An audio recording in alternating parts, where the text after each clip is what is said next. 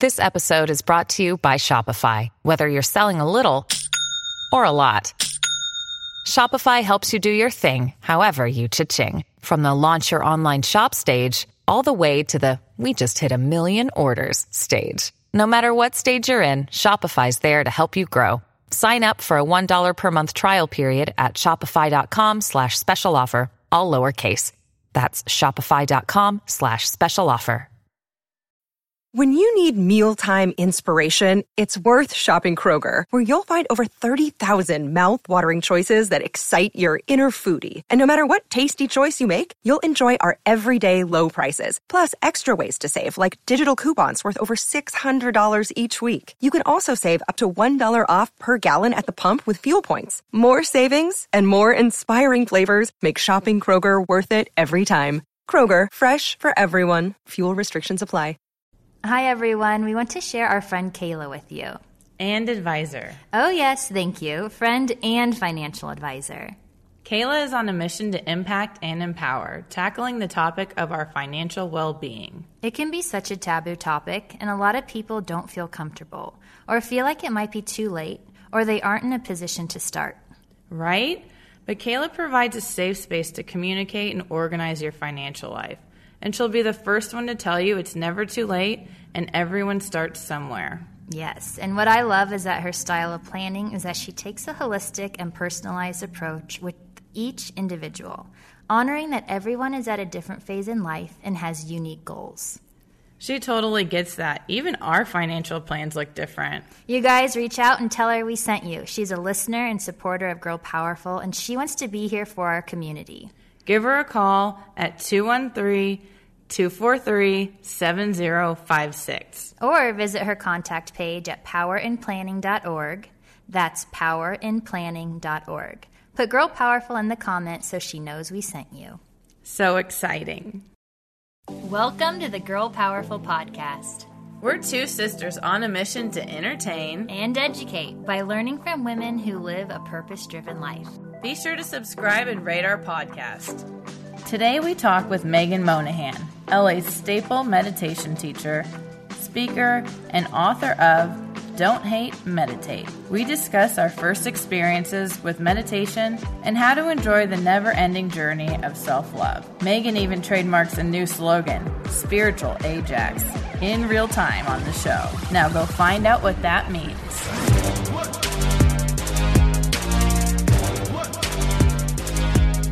Hello, everyone, and welcome to the Girl Powerful podcast. We are so delighted to have Megan Monahan with us.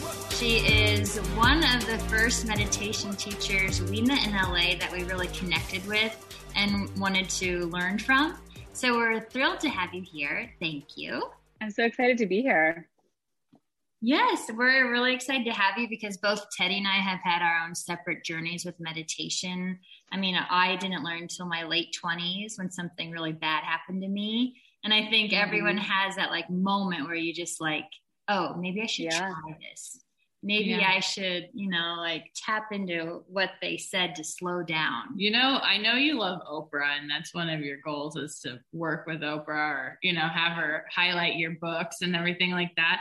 But she was actually the first time I ever meditated was watching the Oprah Winfrey show after school. And I remember being in my bed watching it. It was probably like freshman year of high school.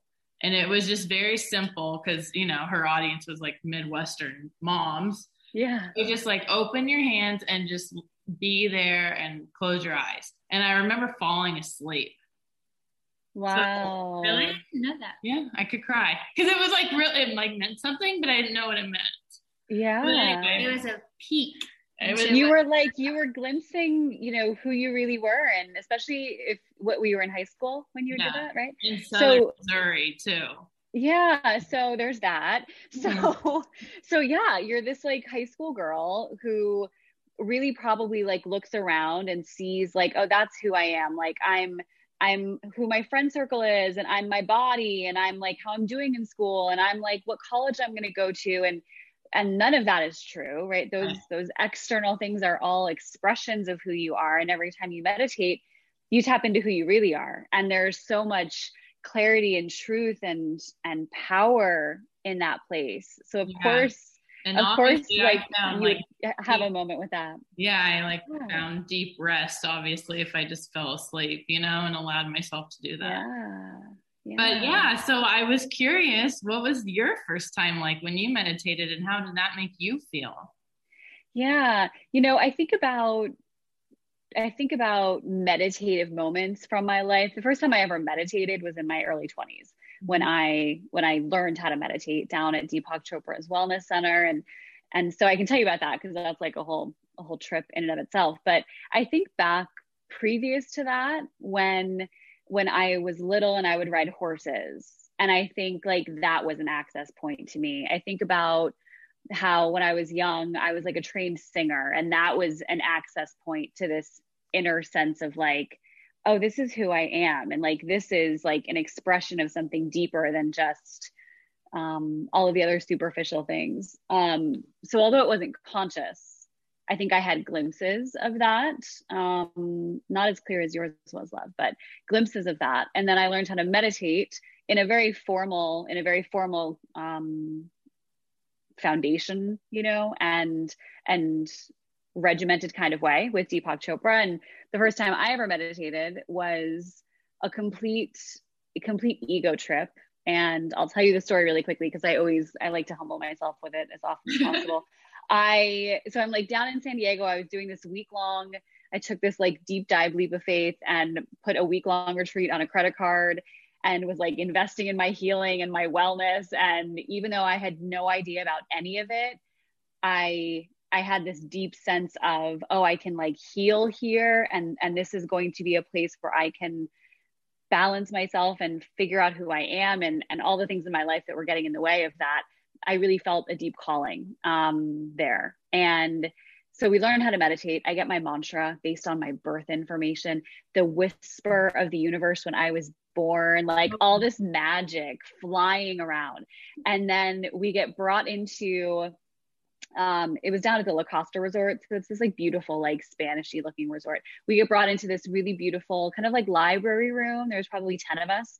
And in this room, there are chairs all along the like perimeter of the room, small room. There's cushions, like all those Zafu cushions. And then in the middle of the room, there's this altar. And on the altar were rose petals. And it was this Vedic goddess. I don't know who it was, maybe Lakshmi. But she had like rose petals and there were candles. And it was just this beautiful. And around her were cloth covered blocks, right? Like OG meditation, like basically you're sitting on a block. Mm-hmm. And I thought to myself, like 23-year-old Megan was like, well, obviously we need to sit in front of this altar. Like, obviously this is what needs to happen. This is a vibe. It's very Instagrammable. Like, this is what needs to happen immediately. And so I sit down. I thought I'm going to sit by the altar. So I sit down and I kind of lower myself onto the block. Let's be clear. And I cross my legs and I, you know, straighten my back and imagine that there's a cord coming from the crown of my head, elongating my spine, right? All of that. I put my hands in a mudra. Not that I had any idea what that meant, but I'd seen that before. And I put my hands on my legs and I'm sitting up and I close my eyes and we start silently repeating our mantra. And immediately I'm thinking, you know, silently repeating mantra, mantra, mantra. God, I must look like such a good meditator right now. I'm killing this. I'm going to be such a good meditator. This is going great. I can't wait to get like a whole new meditation wardrobe for like different settings. Maybe I should get one of these altars for my house. And right, I think that I'm just doing the best job, but really I'm just decorating my new lifestyle and my new meditation practice. And then maybe 90 seconds in, I realize that my legs are getting a little bit numb.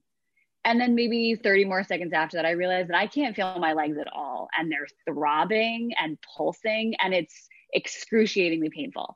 And I sat like that for 27 more minutes. And we finished meditating. And my teacher said, so how did it go? How did it feel? I said, that was so uncomfortable. I sat in front of the altar. My legs were crossed. My legs were numb. It was awful. It was so excruciating. I hated it. And he said, well, why didn't you just move or uncross your legs? Yeah.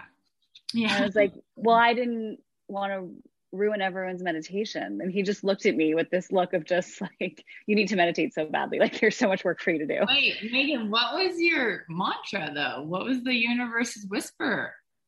So we keep those silent. Um, They're individual. There are about 112 of them. They're calculated based on an old Vedic equation based on the Earth's relationship to the moon. And so there's a collection of these primordial sounds that you can get. So well, I'm learning work about with you guys and give you your mantras.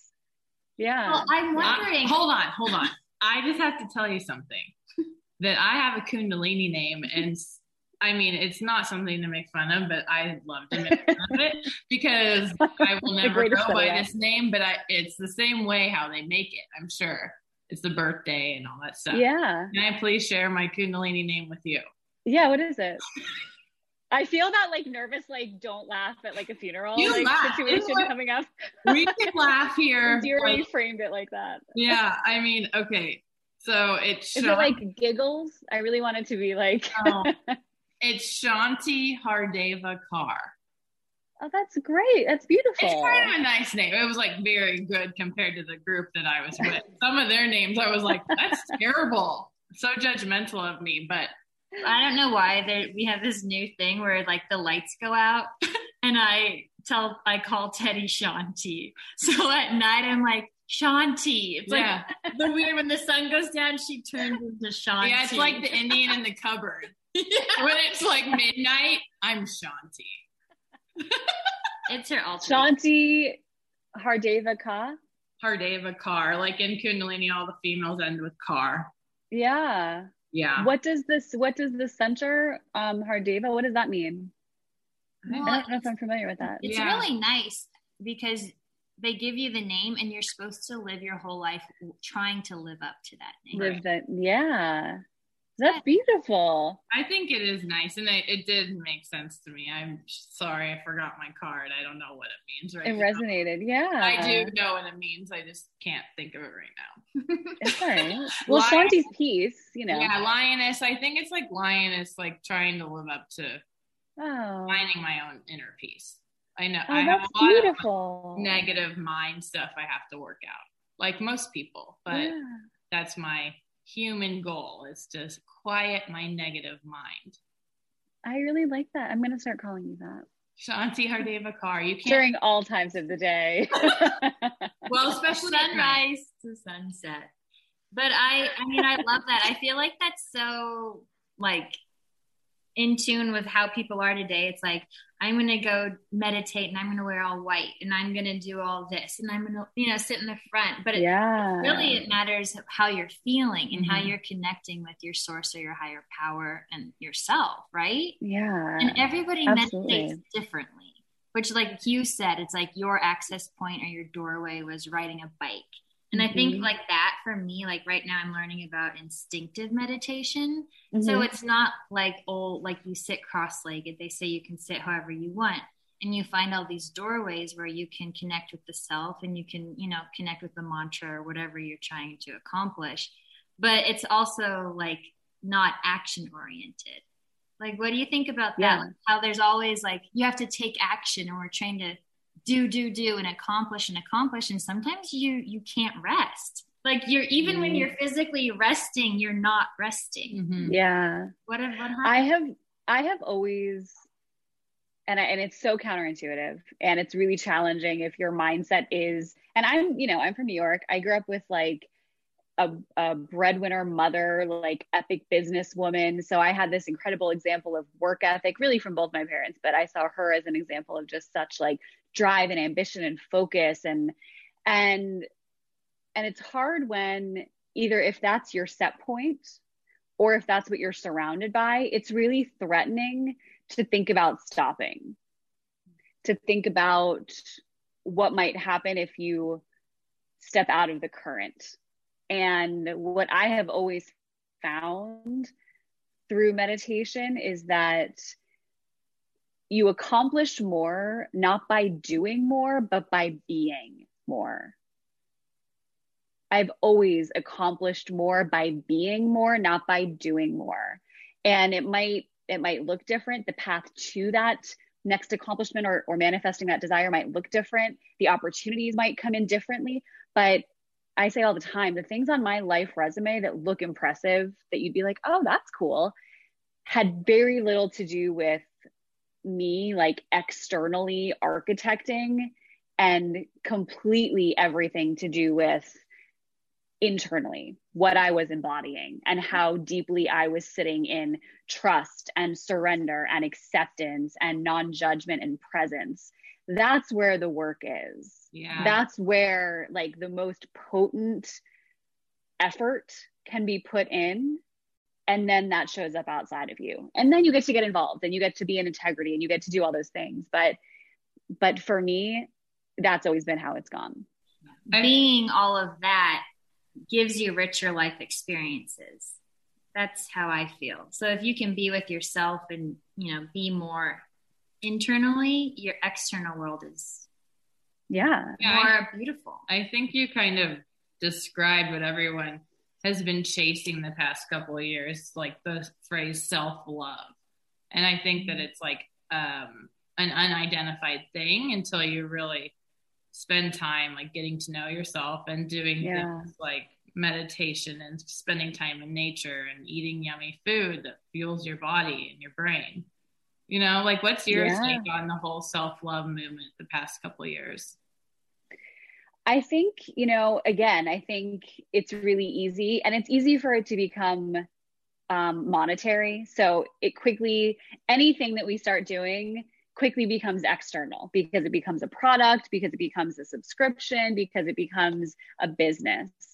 And I am all for the beautiful external things that help me connect with myself, that help hold space so that I can just like have an experience and reconnect to myself. But I think it's always really crucial to remember that it's an inside job, as you were saying, Teddy, that it's not about like going to the infrared sauna. It's not about, you know, going and like getting the bag of crystals and going and getting the Palo Santo and sitting in front of the altar with the rose petals, right? All of the accoutrement, like that's all, she speaks French just a little bit. It's not a big deal. All of the external things, right, are the add-ons, are the things that make it a little bit easier sometimes. But for me, and I was really reminded of this during COVID and during our quarantine, you know, if you can just be really content and at peace with yourself as you are for no reason, there is literally no greater feeling. Yeah. No greater sense of contentment and peace. And I'm so grateful that my life blew up when it did. And I had to learn that lesson at 23 and have continued to learn it, because it just makes the world a much less threatening place.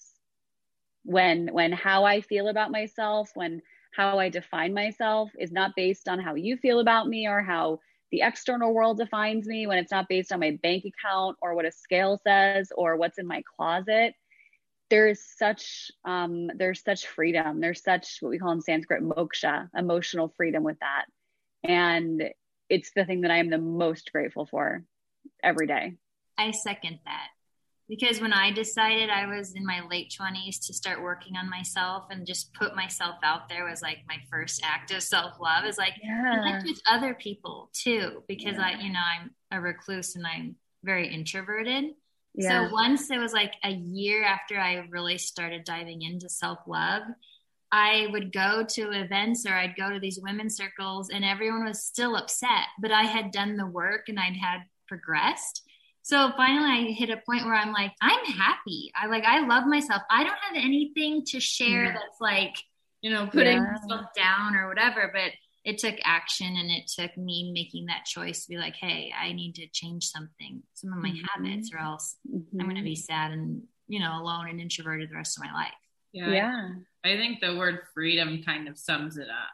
Because then you're free to be happy and joyful and everyone's craving that feeling. Like, I want to be happy. It's like, well, we free yourself, you know, like those chains are things, yes, society put on you, but we also accept all that. And then, you know, we internalize it. So it's like, you do have a lot of power that lives within you. And that's what girl powerful means.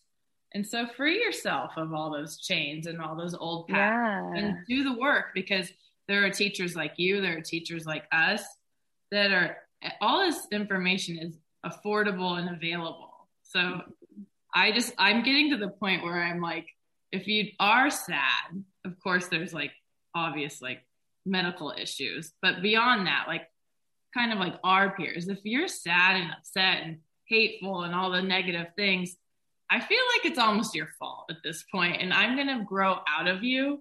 And I feel like that's kind of what the last year has taught me too, that I deserve to be around happy people because I'm happy and I want to mirror that, you know, and I want people to mirror that of me, not just constantly just in the cycle of like, not enough. Yeah. I give people the prompt a lot. If the thought you are thinking right now, or the story that you're telling yourself, you know, if whatever's happening in your head was a stock that you were buying, would you be happy with what you're investing in? Wow. What do they say? You know? What do most clients say? Like, where are you? Well, I usually, just spoiler alert, I usually throw that out when someone is in like a rabbit hole of negativity or a rabbit hole of limiting beliefs or a rabbit hole of like, this isn't working out. So that's when I usually drop that loving prompt. Like, let's think about it this way. You just bought 8 hours of stock in I'm Not Good Enough. Like, is that really the company that you want to get equity in? And if the answer is no, then you get to look at that. And, you know, having negative thoughts, having limiting thoughts, unhelpful thoughts isn't the issue, because we will all have those thoughts, because life shows up and our stories will show up and our conditioning will show up. The negative thought isn't the issue, you know, and it's important to acknowledge when you're having a feeling that is ugly or a thought that's ugly. I always just say you don't want to get attached to it. You know, let it be the wave. Let it be the wave that crests and crashes, but then let it recede back into the ocean. Right. So often we like run back into the ocean to try to hold on to that wave, because that wave is a story and then we get to be that story. And that's always helpful, because then we don't have to be in integrity or show up. You know, there's just so much that comes along with holding on to the wave. That's the beauty of learning how to communicate properly, because we communicate with others, but we also communicate with yourself. Yeah. It's like once these traumas or these triggers happen to us, we have to learn to process it in the moment, is what we've found through Grow Powerful. Like, learn to communicate and process it in the moment, and then you can let it go. Yeah. If you don't let it go, it's going to like cut deep and it's going to be with you for a while. Yeah. So is there something that, as a tip for anyone listening, that when you do experience like a brash thing or a wound, that if you don't acknowledge it in that moment, like, is there a mantra or something you could say to actually like feel that feeling and then release it? Do you have any tools for that? I'm really big on when you're noticing it, make sure that the language around it is I'm feeling and not I am.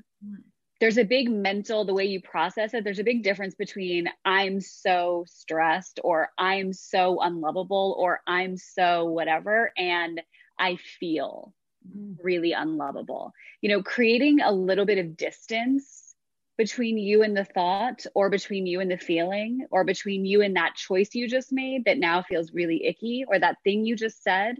Just create some space. And you can do that with the breath, you know, a really easy that I'm sure you guys know about this, like that box breath or the 16-second breath, where you inhale, silently count to 4, hold that at the top of the inhale, silently count to 4, exhale for 4, and then hold for 4, 16 seconds, just to give you a little bit of a pattern interrupt where you can observe and just notice the thought. The other thing that I've been doing with, I've been doing this with actually a lot of teenage clients, but also adults, in meditation, if there's a story that's showing up, or a thought or a feeling that's, you know, really hanging on, I'll imagine in my meditation, I'll close my eyes and I'll imagine sitting across from it.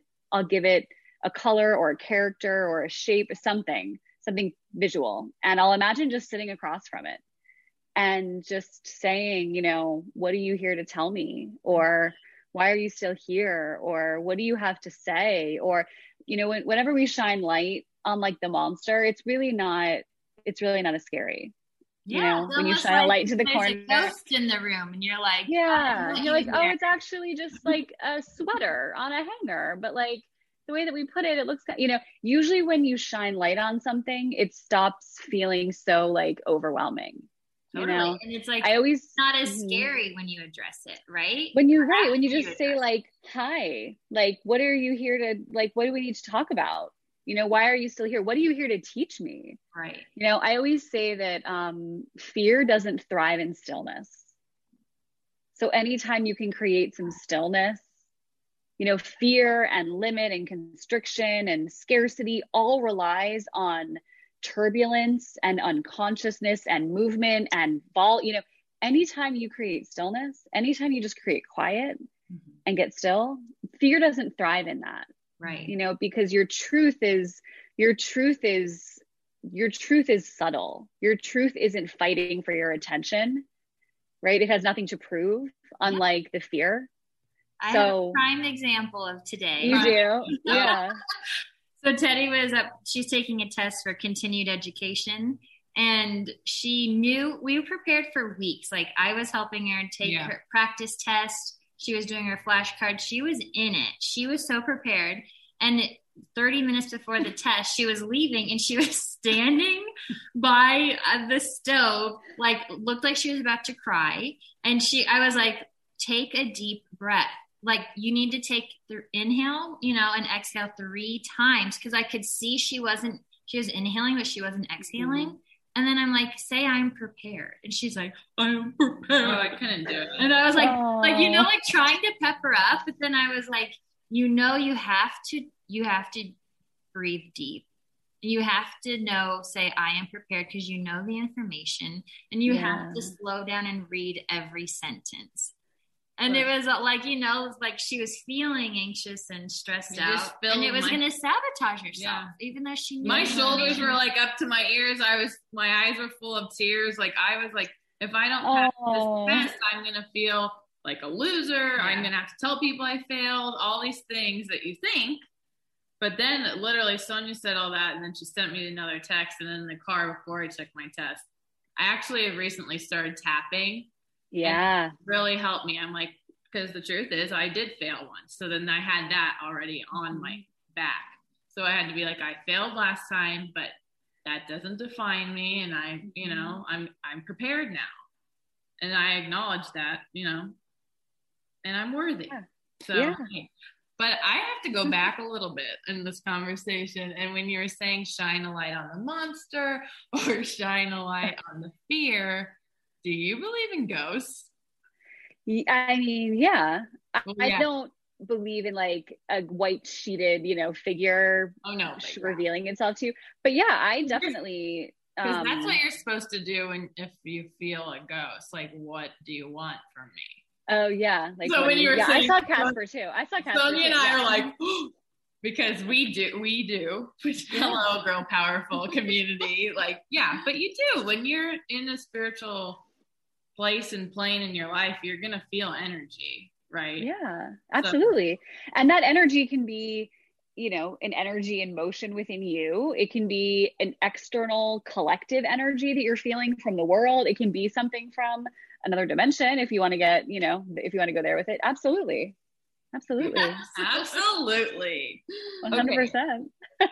Well, I really do. The girls, whenever you are their guest mentor at Girl Powerful, they love the I am here now, the box meditation. Yeah. And I even adopted that when I get really stressed out, because it's so easy to just bring you back to the present moment and just your own breath. Yeah. Inhale, I am. Exhale, here now. Yeah. Well, because that's the other thing too, you know, even when you were going for your test, you were reacting to something that hadn't happened yet, that maybe was never going to happen. Right. And we do that all the time. The things that we stress out, quote unquote, about are generally not happening right now. You know, you've gotten through every single moment up until this point, if you're listening to my voice. So the odds of you making it through are really, really good. And yet we still allow the future pacing to the worst case scenario, because you weren't just going to fail the test. You were going to have to then call the 32 people that you told about it and tell them that you failed. You were probably going to like lose business because all of your students were going to be like, oh, she's such a loser. She can't even pass a test. Like, we shouldn't take advice from her. Like, you were spinning out to a place that was not realistic. Forget about not likely, not even in the realm of what would happen if you did fail your test. Wait, you're gonna have to leave up and leaving. I didn't even know what I was. Dog is probably not gonna want to still live with you. Heart's gonna be like, I don't even know what we're doing here. Like, I gotta go. I mean, right? I wasn't gonna come home. That's for sure. I wasn't gonna tell Sonia. I was gonna make a fake certificate that said pass on it and tell everyone I passed. So it's really, I say to people all the time, as much as possible, stay present. Yes. Right. Stay in the moment. And if you're going to future pace, at least imagine what you want to happen. At least invest in the stock that you want to buy, not the one that you don't want to buy, because you're just giving your attention to the thing that you desperately don't want to get energy and momentum. Yeah. So speaking of like being vulnerable, saying, that personal story and like what I went through as a teacher, and like you're a teacher, and I'm just kind of curious if you could talk to like the relationship between a teacher and a student through like, the past hundreds of years. It's been a really beautiful friendship and a beautiful relationship between a lot of people. Like I know my teachers, like, I hold them in high regard, and they're beautiful, and I lean on them in my best moments and my weakest. But I've also seen like on Netflix documentaries and all these things, like a lot of stories come out and they're not so great. So I was kind of curious if you could talk about how to form a healthy relationship with your meditation teacher or any teacher, because human, that's what I was getting at. Like, I'm a human. Like, I'm not always going to pass all my tests the first time. Yeah. Sorry, I'm just not. Yeah. Yes, absolutely. That's great. Let's dive in. We have like a good 2 hours, right? Yeah. So it all started back in 790. Yeah. I think a couple of things are really important now. So I think the context of teacher back in the day, thousands of years ago, the context of how we lived, how we traded our services, the healers in like a village were held with high regard and were provided lodging and were cared for because they were caring for the village. There was just a very different exchange of energy at one point with all of us, with how we all relied on each other for what we needed.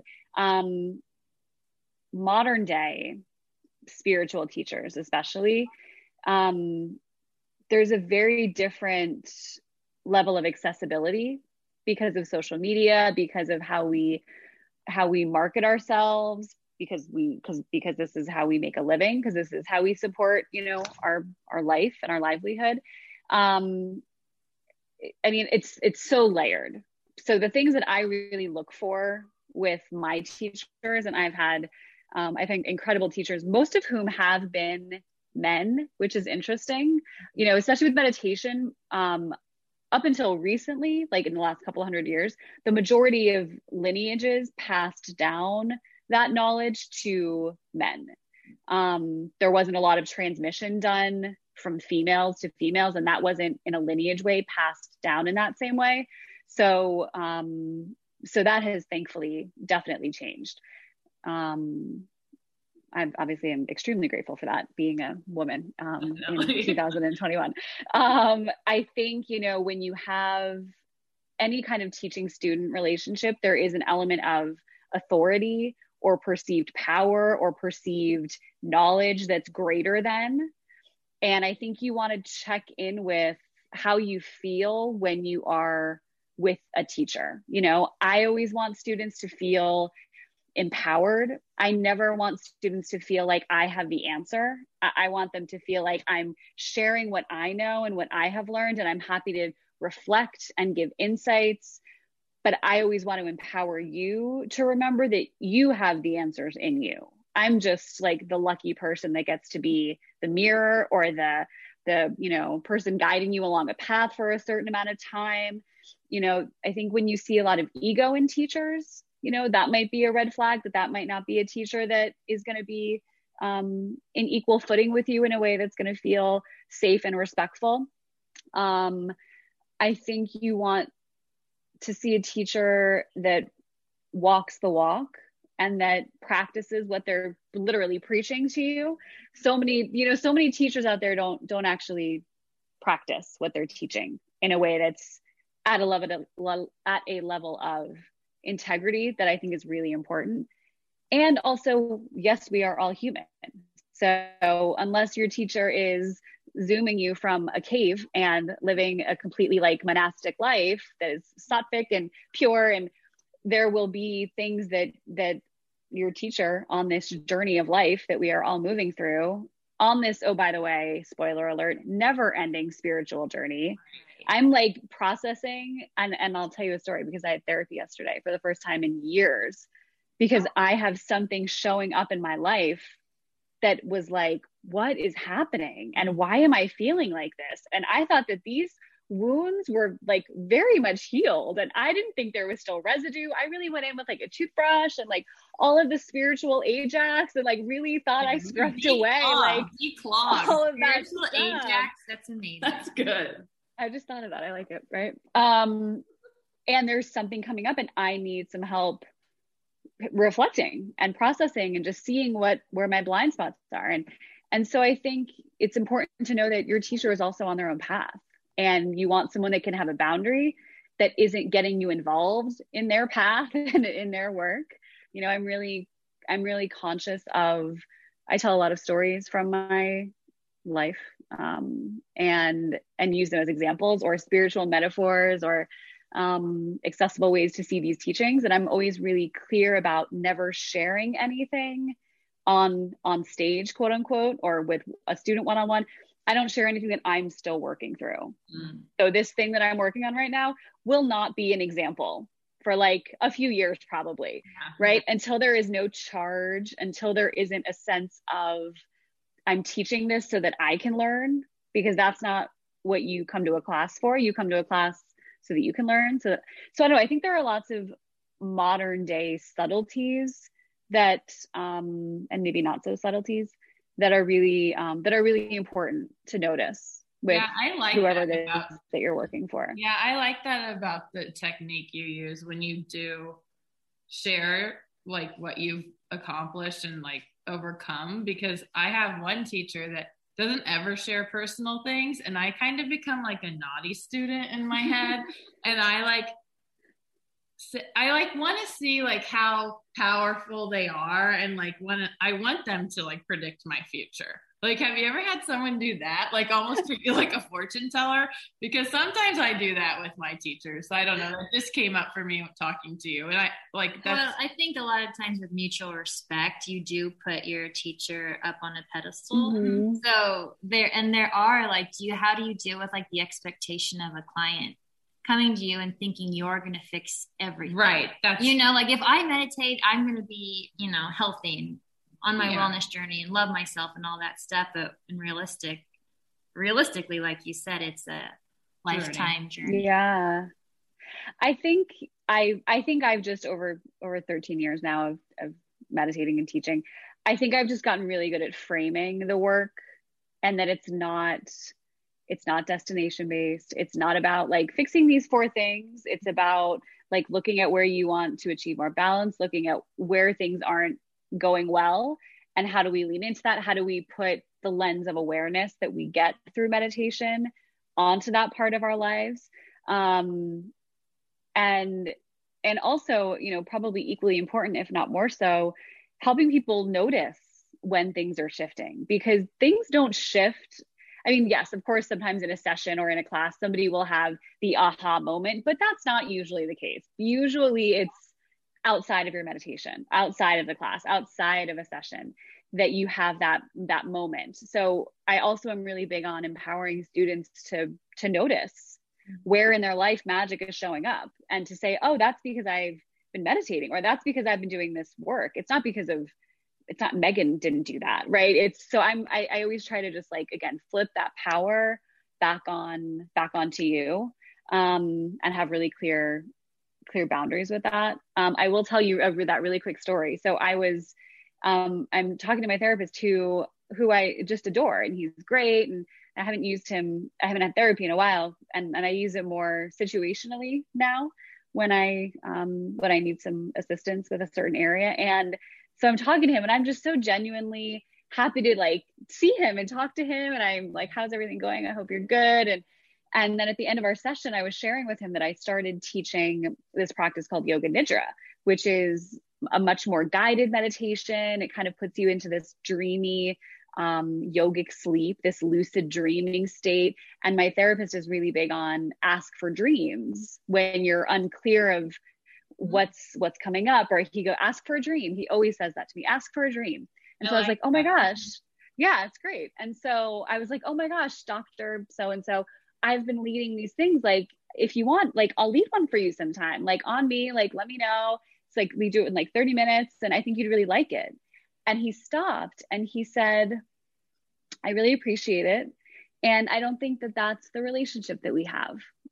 So if you want to give me like a referral, I would love to like try one of them. If there's like a teacher that, he's like, but I'm here to take care of you. And if you're like all of a sudden taking care of me, then that's going to change and I immediately got like nauseous and I thought, oh my God, I have such boundary issues. Like it was such a reflection of like a part of me probably that wants to people please. And like, there's that spiritual Ajax. Like, I'm like, okay, I get it. I'll scrub it away. Well, but I just thought to myself, women in general, like I would totally go into therapist and be like, I think this is what you should do. Or just like, let me help you. Like, let me hold space for you. Like, let me nourish you in, reciprocity. Never mind the fact that I'm paying you to like, so, wow. But I just thought, wow, how incredible is it that you, especially as a man, can notice that I'm doing that. And even if I wasn't being like, leaky with the energy exchange, even if it had nothing to do with anything other than, oh, I want to, hold space for you.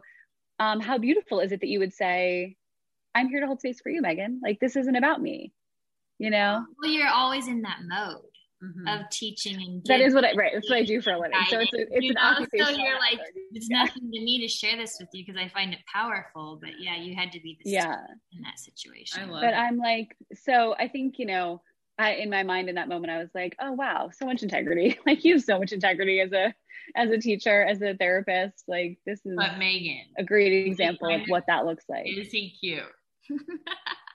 He's let's be real here. Let's be real. He's an attractive man in his older years. Not someone I would ever be tempted to pursue a romantic relationship with. Darn. Well, Megan, we adore you and we appreciate you always, showing up for our girls and holding space for them and teaching them, which is so like what all of us need to be doing for our youth, even if that's not like someone's role in life. It's like, talk to your neighbor, like say hi to kids and like just be a friendly adult. I think it's so important for like the village to like open up their arms and eyes and like share, and share the gifts that we all have as teachers. But we always end on the question, what makes you feel the most alive? I feel the most alive. I feel the most alive when I'm teaching. When I'm helping in some way, shape, or form remind you of who you are. That is what feeds me to my core, what I can do, even if I am exhausted beyond belief, even if I am hungry, even if I have to pee, even if it doesn't matter if I start having a conversation like that, whether it's in an Uber or in front of 5,000 people, I am fed by an entirely different like channel of energy. And I could do that for hours. And I've done that. I've gone on stage totally fatigued from like, health issues, not from just like, I didn't get enough sleep. And I am on stage and I couldn't teach for hours. And then I get off stage and I'm like, oh my God, I'm going to fall over. I'm so tired. But I think that's the beauty of finding your purpose and connecting with, Dharma.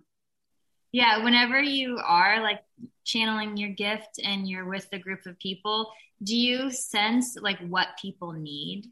So like if I was lying there and like maybe I had like a few words with you, but would you just like sense what I needed to hear? Yeah, I don't usually plan. I don't usually prepare. I'm not big on the whole like, no, I don't usually like script out anything that I'm going to talk about. If it's a certain topic, I'll have a general outline for what I want the like journey of that conversation to be. But yes, I'm very big on, and that's not something that's always, depending on how your brain works, something that you can do, but my brain does okay with that. So I'm very big on just being present and feeling into the energy of the room and what needs to be said. That's a true teacher though, having the confidence to download in the moment and read the room, read your students, pick up on their needs. And it's not about you. See, you're dropping your ego. It's not about me. It's not my story I'm going to read to you guys today. Yeah. How is that helpful? It's not. Yeah. And I think, and it's just, it doesn't always leave room for, jokes aside, I've never said spiritual Ajax before or brought in the metaphor of like scrubbing the internal emotional crevices with spiritual bleach, right? And that was a really fun like moment of and that didn't come from me. I just get to be this beautiful, TM, by the way, trademark that one, but I get to be this like beautiful vessel. And that and that's that's my privilege. It's not mine. I just get to enjoy it when it flows through. Yes. Well, you are so enjoyable. We love you. I love you guys. I want one of those sweatshirts. Can I order one of those? One.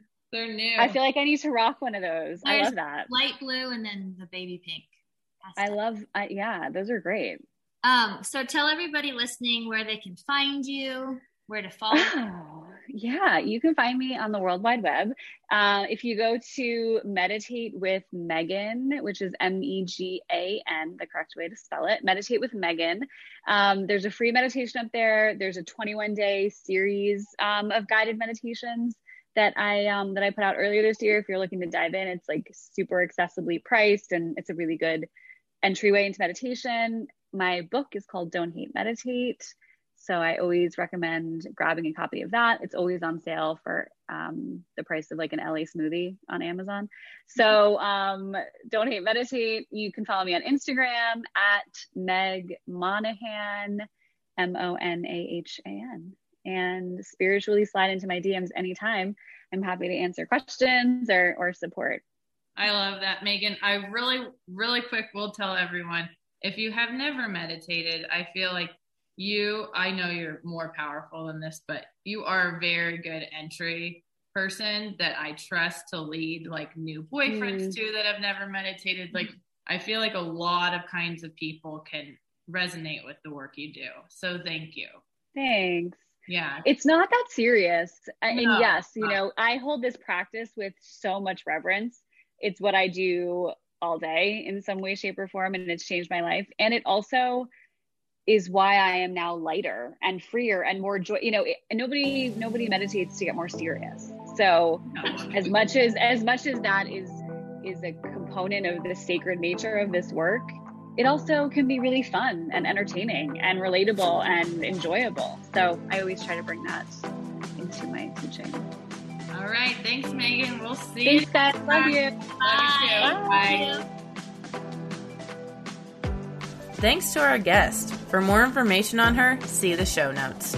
Please hit subscribe if you have not already. That way, a new episode is delivered directly to your feed every week.